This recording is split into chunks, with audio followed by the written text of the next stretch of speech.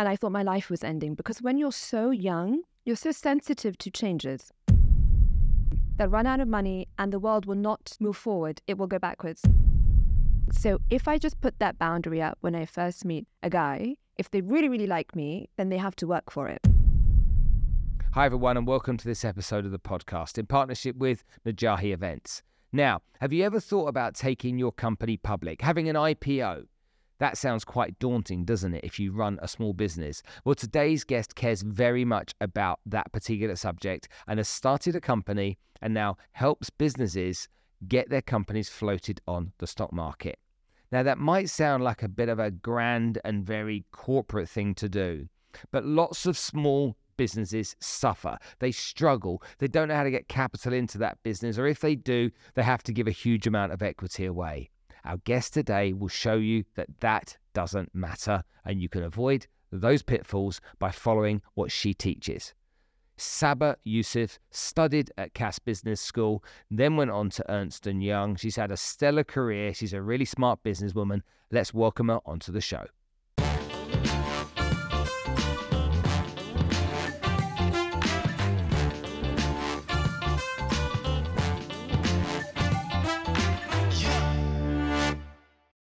Thank you to Najahi Events, who have been sponsoring us now on the podcast for over a year. Najahi bring motivational speakers to the region to help inspire, educate, and motivate you to achieve better success and live a better life. Saba Yussouf. Yes. On the Spencer Lodge podcast. Yes. Now, finally. I want to come on your show. Let me come on your show. We're going to come on your show. Hello, don't make me sound like a loser. I only asked you once. Once. And somebody else asked on your behalf as well. Oh, yeah. But you're I here asked her to ask you. Well, you're here now. You should take it as a compliment. Absolutely. I do take it as a great compliment. Yeah. You love my podcast? Yeah. What was your favourite episode? Honestly, most of the episodes I like because of you, if I'm being honest. Because I think the way you bring out the personality in your guests is a talent. You're very funny, which I already told you. I'll take that. And I like your humor. I like your Essex humor. So it makes your podcast more viewable and more engaging than perhaps another. It's not actually about the guest. Interesting. You know? No one's ever said that to me before. You're welcome. Not in that way, so I'll take that as a lovely compliment. Thank you. Okay, let's take it from the top then. Yeah. You and I met on a boat. Yes, on Jimmy's boat. And we were out there for a Mind Valley networking event, I suppose we would call it, more than anything else. Yeah. And I got to know a few people, some weird and wacky people. I remember getting to know, there was a guy called Shaft, who was... remember him. What's he into? Women's sexual energy or something like that. And so he was there, and he was a bit shocking getting to know him. But there were great people on there as well. Yes. And he's lovely too, so it's not like he's not a nice guy. Oh, I know who you're talking about. The one dressed like a hippie. Yeah. Yeah. He was a bit weird. Yeah. But nice guy. I hope he's Nice listening guy. to this. Whenever I insult someone, I say after, but nice guy. Yeah, he was Nice nice. guy. Yeah. Cover my It is. ass. I really liked him in a quirky kind of way. Yeah. Who else did you meet that day? Well, obviously, Sadia, which was wonderful to meet her. She's amazing. And I'm really bad with names, but I met quite a few people. Obviously, Marissa was on there, Vish and all that kind of stuff, Yeah. and people that we knew. Yeah. It was amazing. But it's just nice to... I'm not a great fan of networking. Yeah, me neither. You know, I don't like going into an environment where I don't know people. One-to-one, fine, no problem at all. But when it's you know, a group of... If I'm on stage, that's different. But if I'm actually in a room and I've got to go and get to know people, I'm the guy that's in the corner looking at my phone pretending to be busy writing emails. So I'm the same. That's why I was in the corner with you, chatting to you, because I also don't like big crowds. I don't like talking to a lot of people at the same time. I don't like meeting people that I don't know. And people from the outside think that I'm this extroverted character. It's so far from the truth. I think I'm a severe introvert, but over the years I've trained myself on how to be comfortable in large crowds, but it's not my choice. I'm most comfortable when I'm one-on-one or one-on-two. That's it. What do we need to know about you and your journey so that we can understand where to start from today? My journey is I am trying my best in life to disrupt things any way possible for the betterment of the planet and society. Why? And I've almost dedicated my life to it. I'll tell you why. When I graduated from university, first of all, I wanted to study history, and I wasn't allowed because I come from quite a conservative Pakistani family in the sense that you do what you are told and you stick to the rules. And I respected my parents for that because they invested a lot into my education. So I wasn't allowed to do what I wanted at university. Then I worked at Ernst & Young for 2 years. Again, that was my dad's wish. Then I had to go into the family business, and I wasn't happy.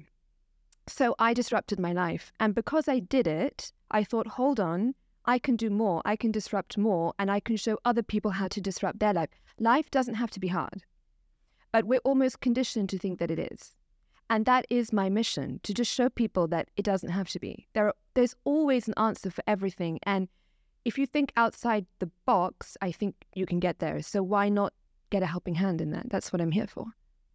So where in your past or your childhood or on your journey is there a significant event or a series of events that's led you to being what you want to be today? Oh my God, where do I start? I mean, when I was 13, my parents got divorced. And then, like I said, I'm from a Pakistani family where this is super frowned upon. It's just not done in our society. Even though my parents are British, they were raised in London, it's still not the done thing. It was really hard for me to digest because my sister had just been born 2 years prior. I was starting my GCSEs. My house was falling apart. I would sort of run away from home during the days and go study in the library or go to the mosque and just sit for some peace of mind. And I felt lost. And I thought my life was ending because when you're so young, you're so sensitive to changes. And young people, they need a family unit. Even if it's a bad one, they need to know that their mum and dad are under the same roof. So to break that unity and safety was particularly difficult for me. I wasn't expecting it. So everyone was fighting and it was a very tumultuous divorce. I think it took my parents 5 years to get divorced. Wow. It was hard. I had my little sister. I was concerned about her. She needed attention. She needed time. I was trying to do my GCSEs. And when the divorce was finalized, everyone was at war. This one, my aunt was not talking to this one because my dad said this and my mom said this, she did this. And I thought, hold on, this is not going to work for me because this will be my downfall. My family was always my strength. So it took me 10 years to blend my family back together. And I mean, even the periphery of the family, the extended family, everyone. I made everyone friends again. And most importantly, I made my parents be able to co-parent and coexist because I needed that for my sister and I. And I took it upon myself at the age of 15, 16 to make this happen. And it was the hardest thing I've ever done. But now we travel together, we respect each other, everyone's forgiven each other. We found a way to make it work. And I just have no regrets. But it was the hardest thing to do. It's the equivalent of, metaphorically, putting a broken family in a room and locking the door and not unlocking it until everyone has said their piece, forgiven each other, made up with each other, hashed it out, and just been honest. And it's hard for Pakistani people in their mid-40s to go to therapy and try talking about their feelings. It was really hard, but it was non-negotiable for me. So I think that is the first way I disrupted something major in my life, and it definitely shaped me. Were you emotional? I was very emotional, honestly. And year by year, I feel I'm becoming less emotional. I'm still emotional inside, but year by year, I feel myself showing emotions less. And I don't know if that's because of some triggers or some traumas from my past, but I'm aware that it's happening, but I don't know how to change it. I would love to show more emotion. I just don't know how. But it could be what happened in my childhood that has forced me to be this way, or it's allowing me to close off a bit more as I get older. What was your relationship like with your mum? It was very tough. I was always closer to my father. And my sister was closer to my mother, which I was happy about. There was no competition or anything like that, but we always clashed. It was always an abrasive relationship, and that's also something that I thought I could fix, and I did. Again, it took 10 years. Now we're best friends. You know, I think mothers also mellow with age.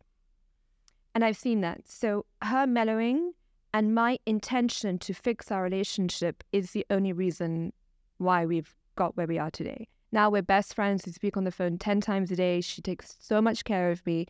But I didn't have that when I was growing up. Why do you think that was? I don't know. I think my mum is a great person. We just didn't click. We just didn't bond. And I think it's important that you don't blame the other person for it, because then you can never have a relationship with a parent that you're going through this with.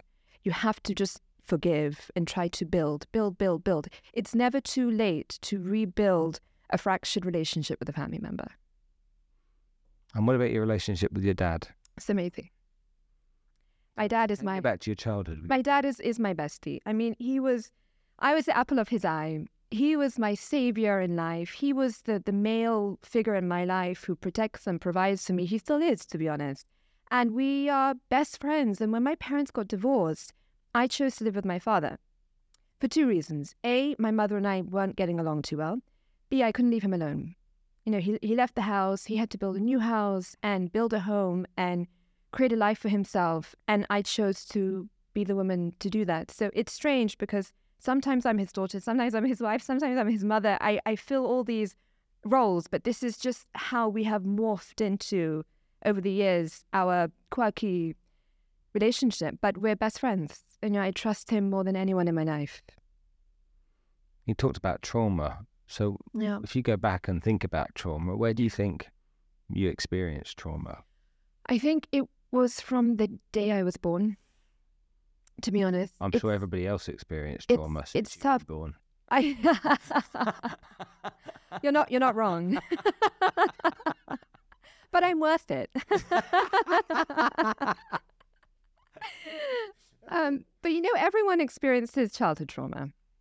You know, even if you had that perfect childhood, which is amazing. I mean, everyone experiences trauma. From years 0 to 7, it's when you're most susceptible. It's when your brain is most susceptible to feeling things, understanding things, exploring things, and learning things. So that is when you're so sensitive. And even if your teacher tells you you're so bad at math, that can actually instill trauma in you that can affect you later in life. So mine was a severe case, but I think even happy kids absorb some kind of trauma. It's ironic because you're born, you experience childhood trauma, then you spend the rest of your life trying to fix that trauma, and then you die. That's how I see life sometimes. But some people don't want to fix it, which is a shame. I'm sure a lot of people don't know how to fix it. They just live with it. And it rears its ugly head every now and then, and they try and bury it and keep going, don't they? Right. So you get yourself a decent education. Yes. Daddy wants you to do certain things, and so upon his advice, you do that. Yeah. What was the first job you had, professional job you had, where you felt, this is me? Did I tell you the story before in Ernst & Young? Nope. Oh my God. I know you really have done your research. Who have you been talking to? So I graduated from Cass Business School and I went to Ernst & Young. I got a postgrad placement there on the international tax desk. So I was busy creating complicated tax structures to save rich people from tax. And I was really good at it. And I'm a nerd, so I would go home and read these thick tax books and find new loopholes and new ways to save my clients $10 million more. And I loved my job and I worked really hard at it. And I also care about looks and appearance, and I feel it's respecting yourself if you look your best, and I wanted to look my best at work. So there was one turning point, which was one meeting I had with a client. And usually juniors don't get to go to client meetings. We just, sit in the back and we're unseen. The partner took me to the meeting and I sat there and I didn't say anything and no one asked me anything. I didn't do anything in the meeting. We left the meeting and my partner said, "Great job, Saba. Great, great job." I said, "What do you mean? I didn't do anything. Why did you even bring me to this meeting?" He said, "Oh, I needed him to sign the check for next year's fees and you look good. So that's the only reason I brought you to the meeting." And I just burst into tears. I just started crying. I was 21. I was a baby. I didn't understand life. I didn't know how things work. I didn't understand the birds and the bees and all this and manipulation and how men think, how women think, how men use women, how women use men. I didn't know anything. I was naive. I hadn't even had my first real boyfriend at 21.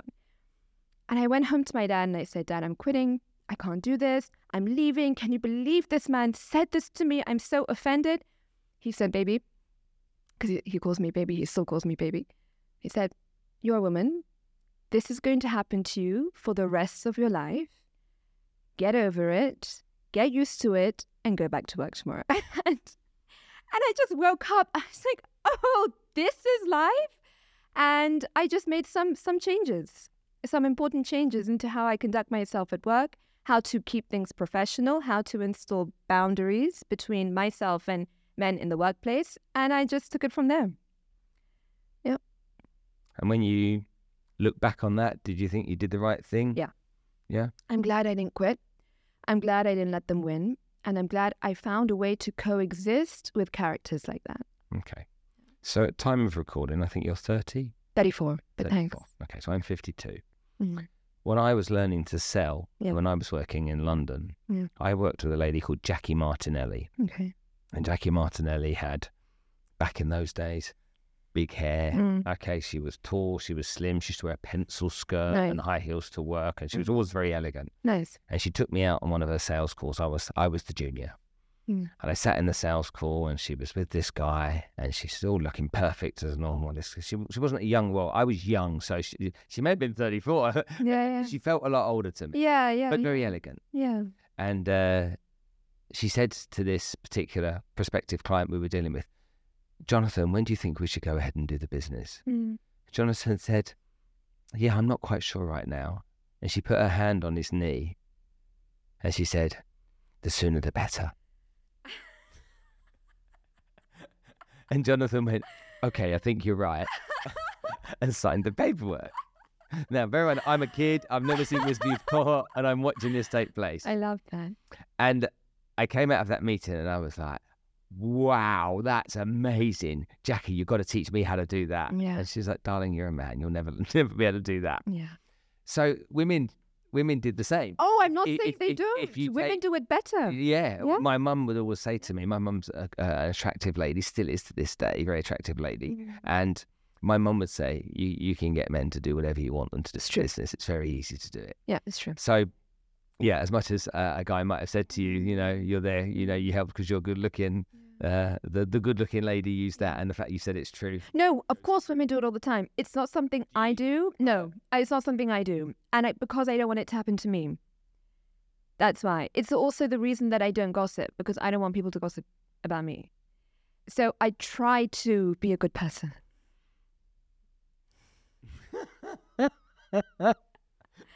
At least I try. It's so funny because let me describe the person I've got to know.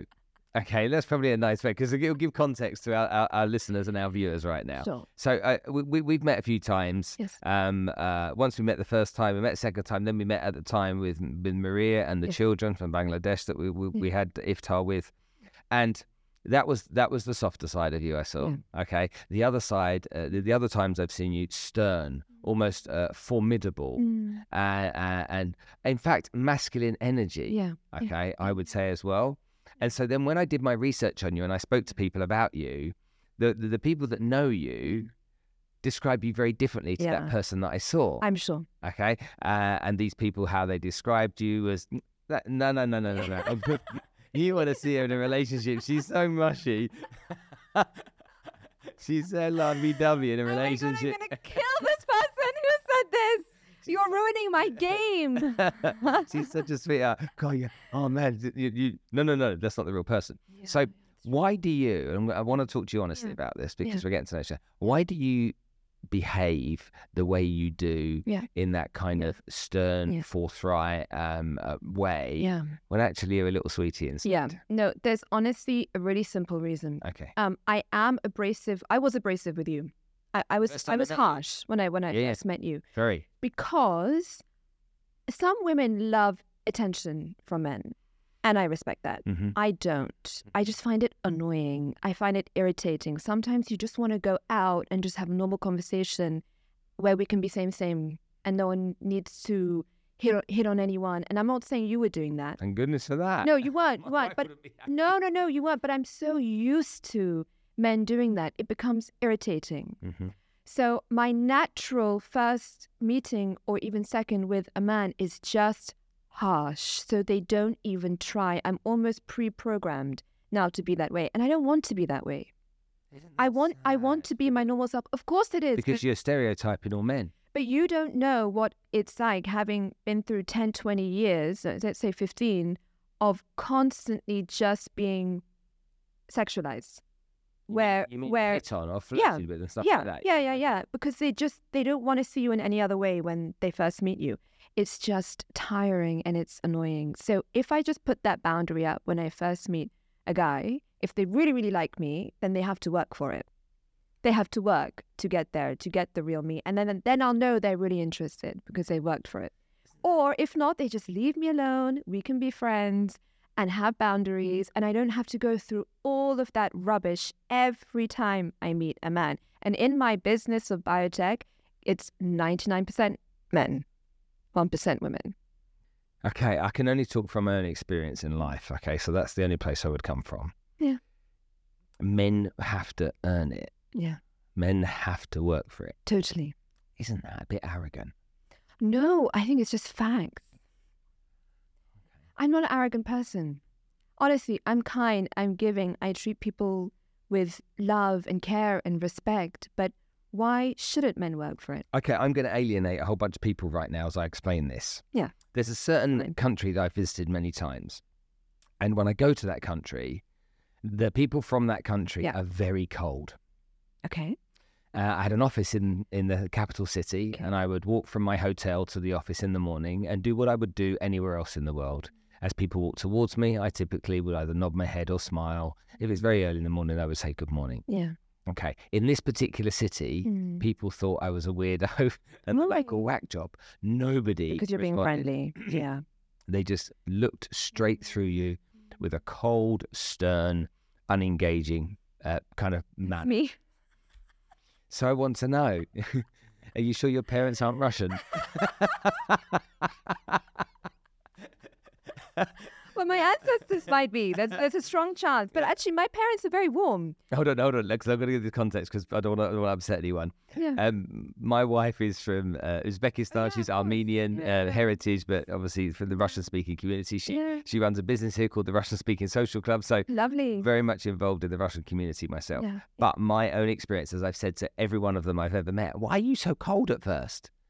You know, because you're adorable once they get to know you. You're just such wonderful, warm and loving and kind people. Yeah. The rest of the world doesn't see that because they don't get past that external barrier, which is what you described that you put up. But if you see me with women, I'm very warm.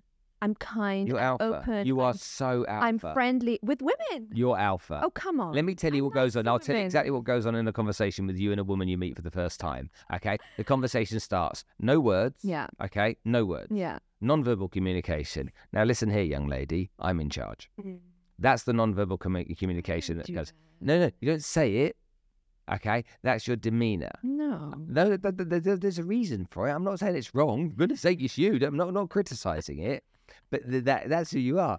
I don't know what you're talking about. Well, I've seen examples of people where two women have met before. Yeah. Not you, not anyone that you would know. Yeah. Two women have met before, and that one woman, without saying anything, has been the dominant one. Okay, fair enough. Okay? I do that. Yeah. Now, I've seen that very same person who was the dominant one then meet another person and then be the submissive one. Yes.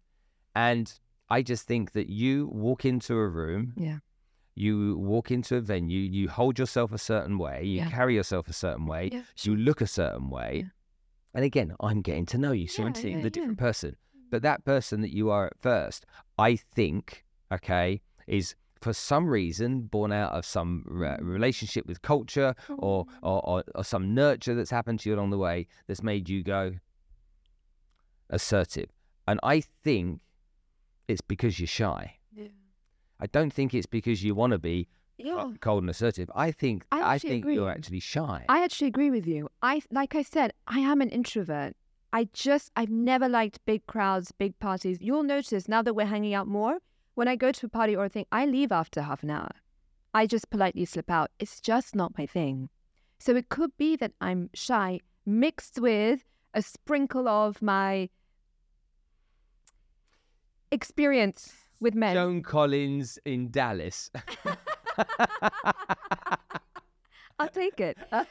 So no, I think yes, I have to be assertive for XYZ reasons. From life has probably made me this way, but I am warm and kind and giving, and I can be submissive to my female friends or someone I'm dating, but it takes time.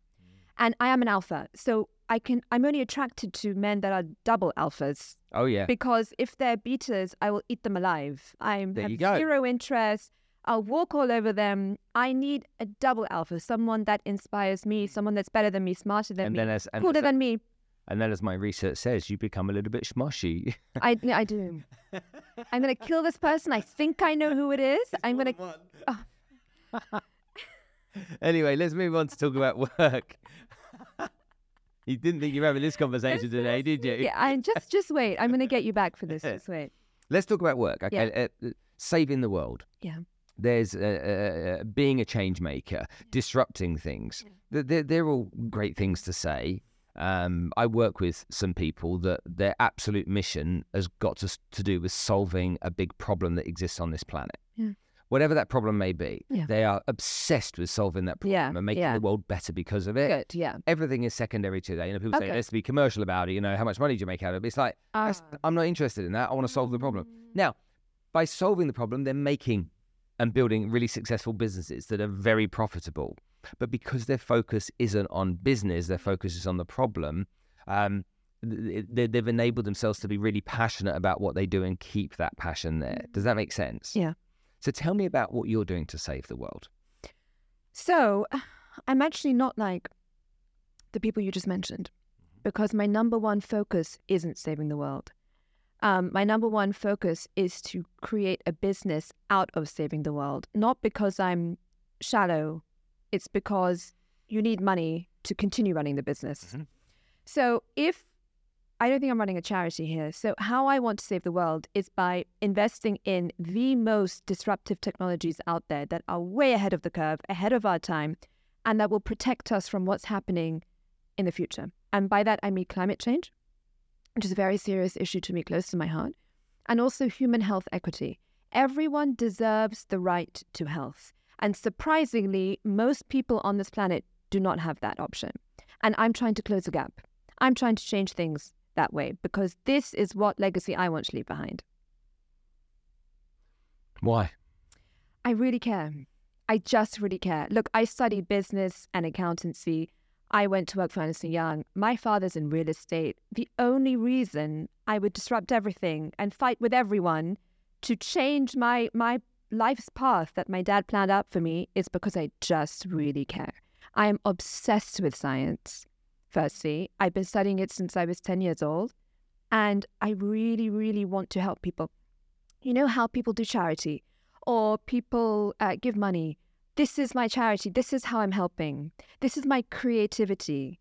My science is my art, and I get to mix that science into the whole universe. I get to make a difference. I get to contribute to evolution by also fueling my passion and my hobby, which is science. Okay, let's talk about the business then. Yeah. You've got involved in a few businesses along the way. Yes. Which one are you most passionate about at the moment? Ooh, most passionate about, I would say Biotech Bureau. So it's a recently incorporated company, a few years. And what we do is we invest minority stakes, say 10 to 25%, into really cool, innovative businesses. We help them fundraise, we help them list on the primary or secondary markets, and we get to scale businesses. We allow them to help them grow in a new disruptive way, because over the last 10 years, you get to know everyone in your community, in the science community, in the biotech community. People will come up to me and say, I have this amazing idea and no one's funding me. Or I'm at 10 million in revenue, I'm trying to get to 100 and the VC is not calling me back. And I just thought, this is so unfair. Why is it that there's such a big gap between PE, VC and the startup or the SME? It shouldn't be this way. And there's no one helping in between. You know what that does? It does not promote innovation, because that SME will shut down. They'll run out of money and the world will not move forward. It will go backwards. So this is my way, this creative, disruptive way with myself and a few partners of mine where we get to help the little guys become the big guys without the red tape, the bureaucracy, all the roadblocks, selling half your business, selling your soul. It doesn't have to be that way. Business doesn't have to be that way. And it's about time things changed. Wow. Arguably, the people that don't raise the money don't know how to raise the money. Yeah, of course. Yeah. If you're the founder or the inventor or the scientist or the ideas guy, how do you know how to raise money? Well, in my experience, let's say you and I were business partners and we brought different skills to the table and you were the inventor and the scientist and all that kind of stuff. My job would be to be the commercial person. Yeah. So my job would be to go out there and find the money that you need to carry on the research to solve the problem that you're trying to solve so we can build the company, yeah? And if you and I were both scientists and business partners, then we would have to find other people to come and join our team that were able to bring the skills required for that business. Yeah. The reason that there's a gap between the VC and the small business is because 9 times out of 10, that small business doesn't have all of the tools it needs to go and raise capital along the way. Yeah. If they fail, it's not because it's a bad idea. Nope. They fail a lot of the time because they don't know what they're doing commercially, yeah? So are you saying you're going to step in and be that commercial step for them and help them through that process? That's exactly it. Because if you have one skill set, how can you expect to do everyone's job? If you haven't studied business or you don't have that support behind you, how are you expected to know it? You can't learn this in a book. I didn't study business. No, that's fine. But you still learned it, right? No, I found people that could do it. Yeah, sure. Because I didn't know how to. Yeah, fine. But then what if you can't find someone? Well, because I come across so many people in the biotech science innovation space, Silicon Valley, that are so clever, so smart, and they have no idea where to find people like you and I. Okay, so I'll give you an example. They don't even have the confidence to have that conversation because they're not financially literate, but they're geniuses in their own field. Yeah. Do you get it? Or they might have, a lot of scientists, they have ADHD, they are on the spectrum, they can't even have that conversation. They don't know how to. So why shouldn't we help them?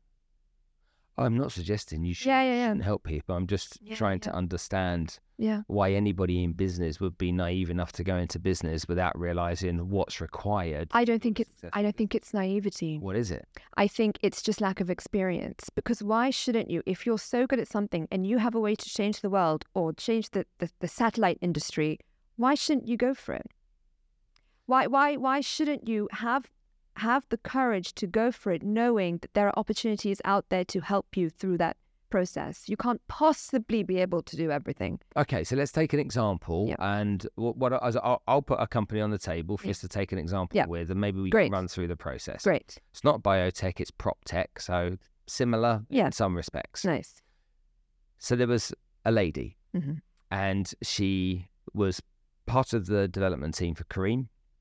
Kareem was sold to Uber. Yeah. She walked away with a bit of cash. Nice. And then she decided she was going to buy investment property. Okay. Build up a portfolio of properties. That's what she was going to do. And so she started speaking to real estate brokers here in Dubai.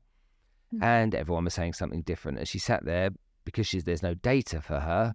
She worked out that every salesperson was just trying to sell her what they could sell to make the most amount of commission. Right. So where was the advice? It was like just people trying to sell me. I've got to sit and work out what's the best investment. And she's like, I'm not a property investor. So she got really frustrated by that. She said, there's got to be a better way. Why can't we use data to do this? Amazing. And so she sat and developed a system where investors go to her platform, they put all of their information into the platform, and the platform, using AI and data, decides what's the best investment properties for them to buy. I love this. No salespeople. No real estate broker that's turning up half an hour late and all that kind of stuff and, being commission focused only. It's literally the system provides that, and a more cost effectively way than the big commissions paid to the brokers. Very disruptive. Disruptive because she was frustrated, like deeply frustrated. Hold on, let me get it all out because it needs full context. She's super smart, tech savvy, has built the software out herself and a small team of people. Rubbish at raising money. doesn't know where to start, doesn't know how to do it. Okay. And she actually came to me from social media one day and said, I need help with some of my money. Can you point me in the right direction? Once we started talking, she told me about her business and I asked her what she was doing to raise capital. And she said, that's one of my challenges. I've raised this much so far. I don't know how to raise the rest. Is that an example of a type of company that you would help? And if it is, how would you then take, her name's Lena, how would you then take Lena, okay, onto the process of working with you and to the place she needs to go? Okay, this is my ideal client. Perfect. So typically what she's probably being advised at the moment is raise money, sell some equity, go to an institutional investor or an angel investor. And what will happen is she will be selling her equity quite cheaply. Mm-hmm. And that's a shame. I'm against that whole concept, and I think it's very archaic and it doesn't need to be that way anymore. So I would speak to Lena. I would look at her books. We would look for a minimum of 2 years trading history, a minimum in a few million in sales, which I'm sure she's achieved so far. No. Oh, so where is she? Not a few million in sales. One? In dirhams, maybe. 1 million? In dirhams or dollars? Dollars. Maybe in dirhams, yeah. In dirhams. 1 million dirhams. Yeah. Okay, so that for me is not a big enough proof of concept. I would wait for around $1 million in sales. $1 million in sales. In sales, yeah. In aggregate. It doesn't have to be in 1 year, Mm-hmm. even over the span of 3 years. And then when she reaches that point, I would look at listing her company, and I'll tell you why.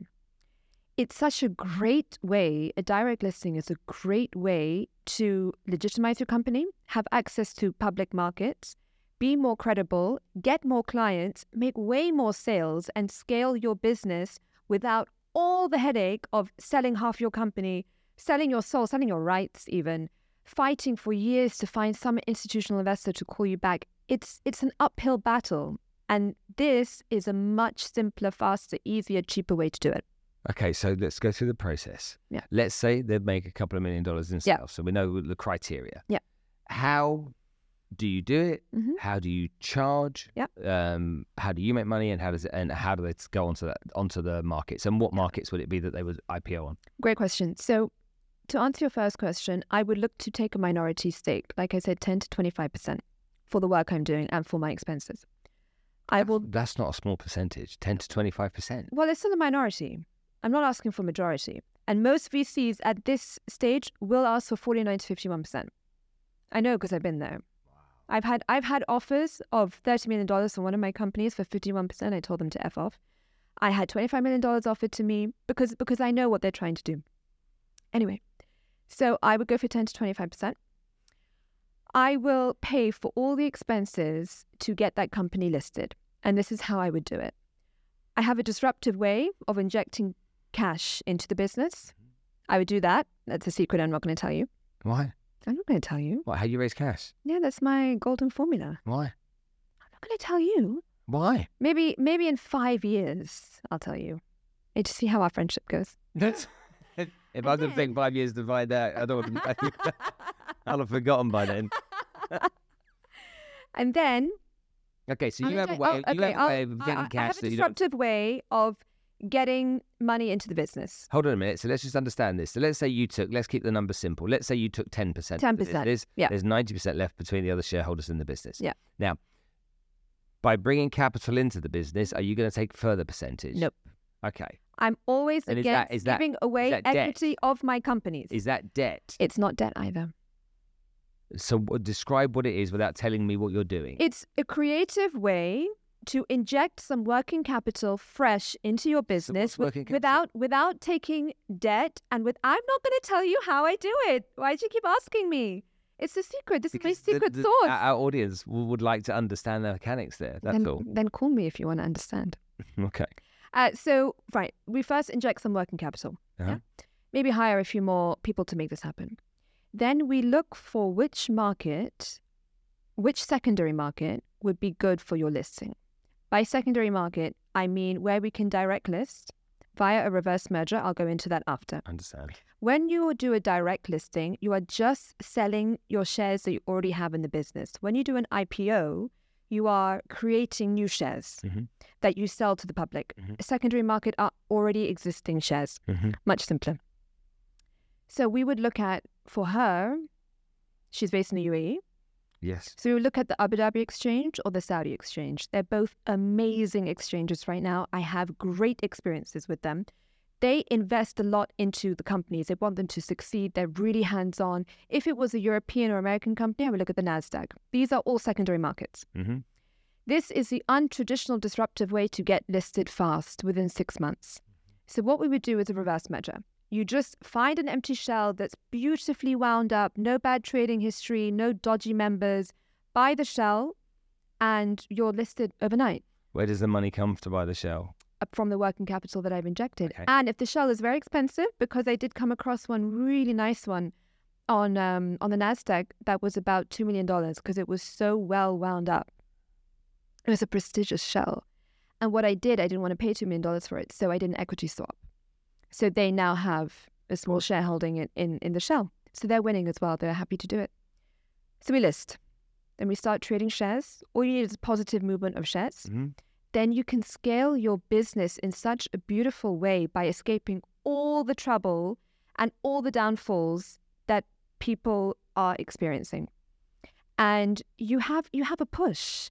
You have that ammunition to go take over the world, and you don't have to worry about working capital and cash and raising. The only potential downside is that you have to keep up with your reporting. You have to be professional. You are looked at 24/7. Your books, how you run the business. If you're the CEO, you have to be legitimate in everything you do.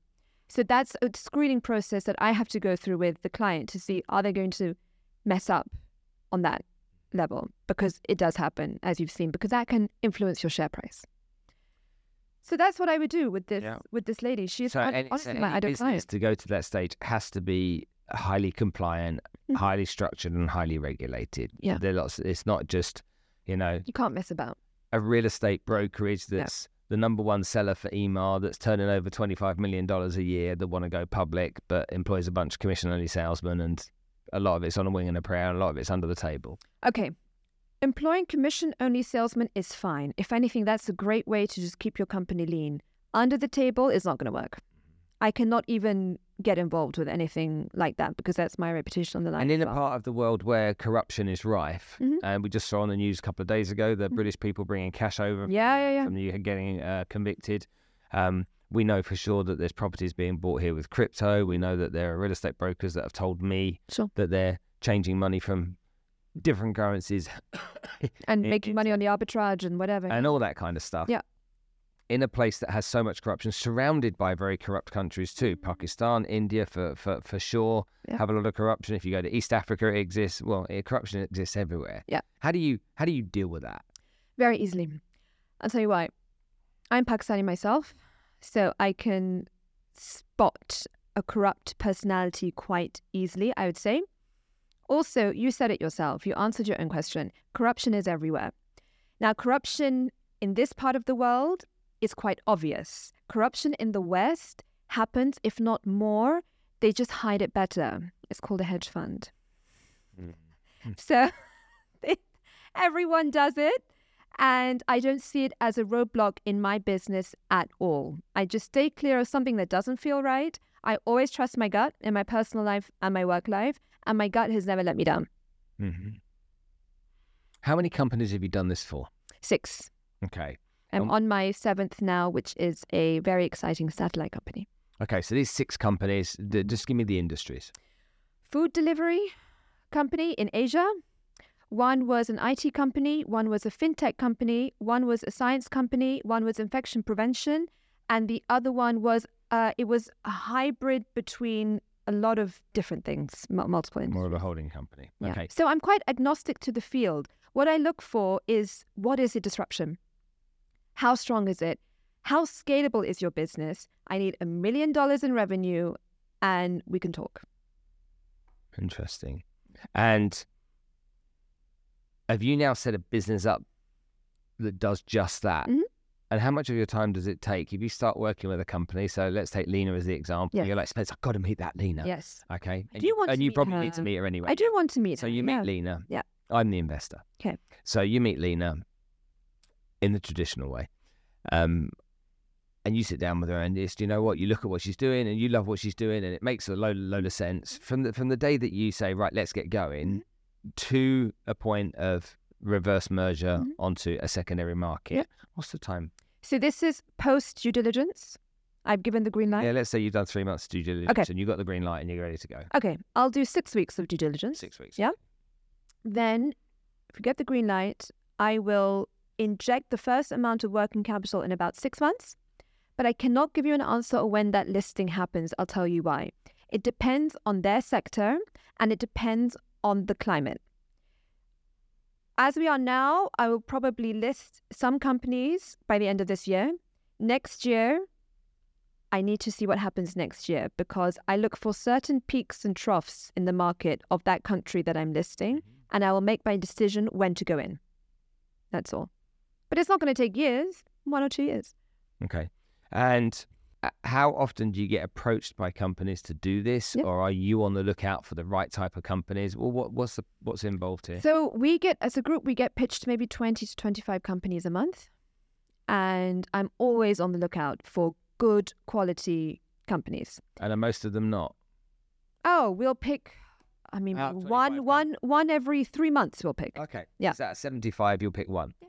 Okay. So you're seeing a lot of shit. I wouldn't say shit. Okay, you know, that aren't in the right. So that's not fair. Yeah. You're seeing a lot of companies that aren't ready. They're just not ready for me. They don't fit what I'm looking for. You know, a lot of the times I find these really cool disruptive companies that have done $10 million in sales, and I cannot get on with the founder. It's so important for me to get on with the founder, not even the CEO, it's the founder, because if we can't get along, the business will not be a success. I tried it and failed. Okay. And you say you're agnostic to industry. Yeah. So you're open to that. Tell me about the business itself. How many people are involved in the business? What kind of roles are involved there? Who's doing what? And who can people expect to meet? So it's myself, and it is Alex, who I think you've met on the boat, the Serbian guy. Yes. Yes. Is he in Abu Dhabi? He lives between Dubai and Serbia. Maybe I have Abu Dhabi. Yeah. Well, next time he's in town, I'll introduce you. Sure. So it's myself, Sarah Madani, who you know, and Alex. Okay. What does Sarah do? She is the head of marketing. She's our CMO. Okay. And by marketing, I mean financial marketing. Obviously, it's not a B2C business, it's B2B. So she spreads the word with all of our international contacts, even politicians, heads of states, and that's how we get stuff done. Because sometimes we want to list on the Frankfurt exchange and we need to do it fast, and she'll be the one to get it done. Then Alex is our CFO. He is the most creative financial person I've ever met. He's our genius. Okay, so he's the guy that's there. But we all work together. You ask how many hours or how much time do I spend on this? I only work Monday to Wednesday in life. So I do everything Monday to Wednesday. Thursday is my weekend. It's when my weekend starts. What? So why you're sat with me on a Friday afternoon? Well, this is fun. This is not work. See? Right? Good. This is... Wanted that. I was loading it. I know. You were fishing. So serious work is Monday to Wednesday. So I get all my stuff done in those 3 days. Okay. Yeah. And is this your primary focus, or do you do other stuff as well? I have one other focus at the moment, which is Fix. I don't know if I told you about our health brand. So Sarah and I are launching a health brand in about 30 days from now. I am so excited. Health brand? Health and what do you mean? Products.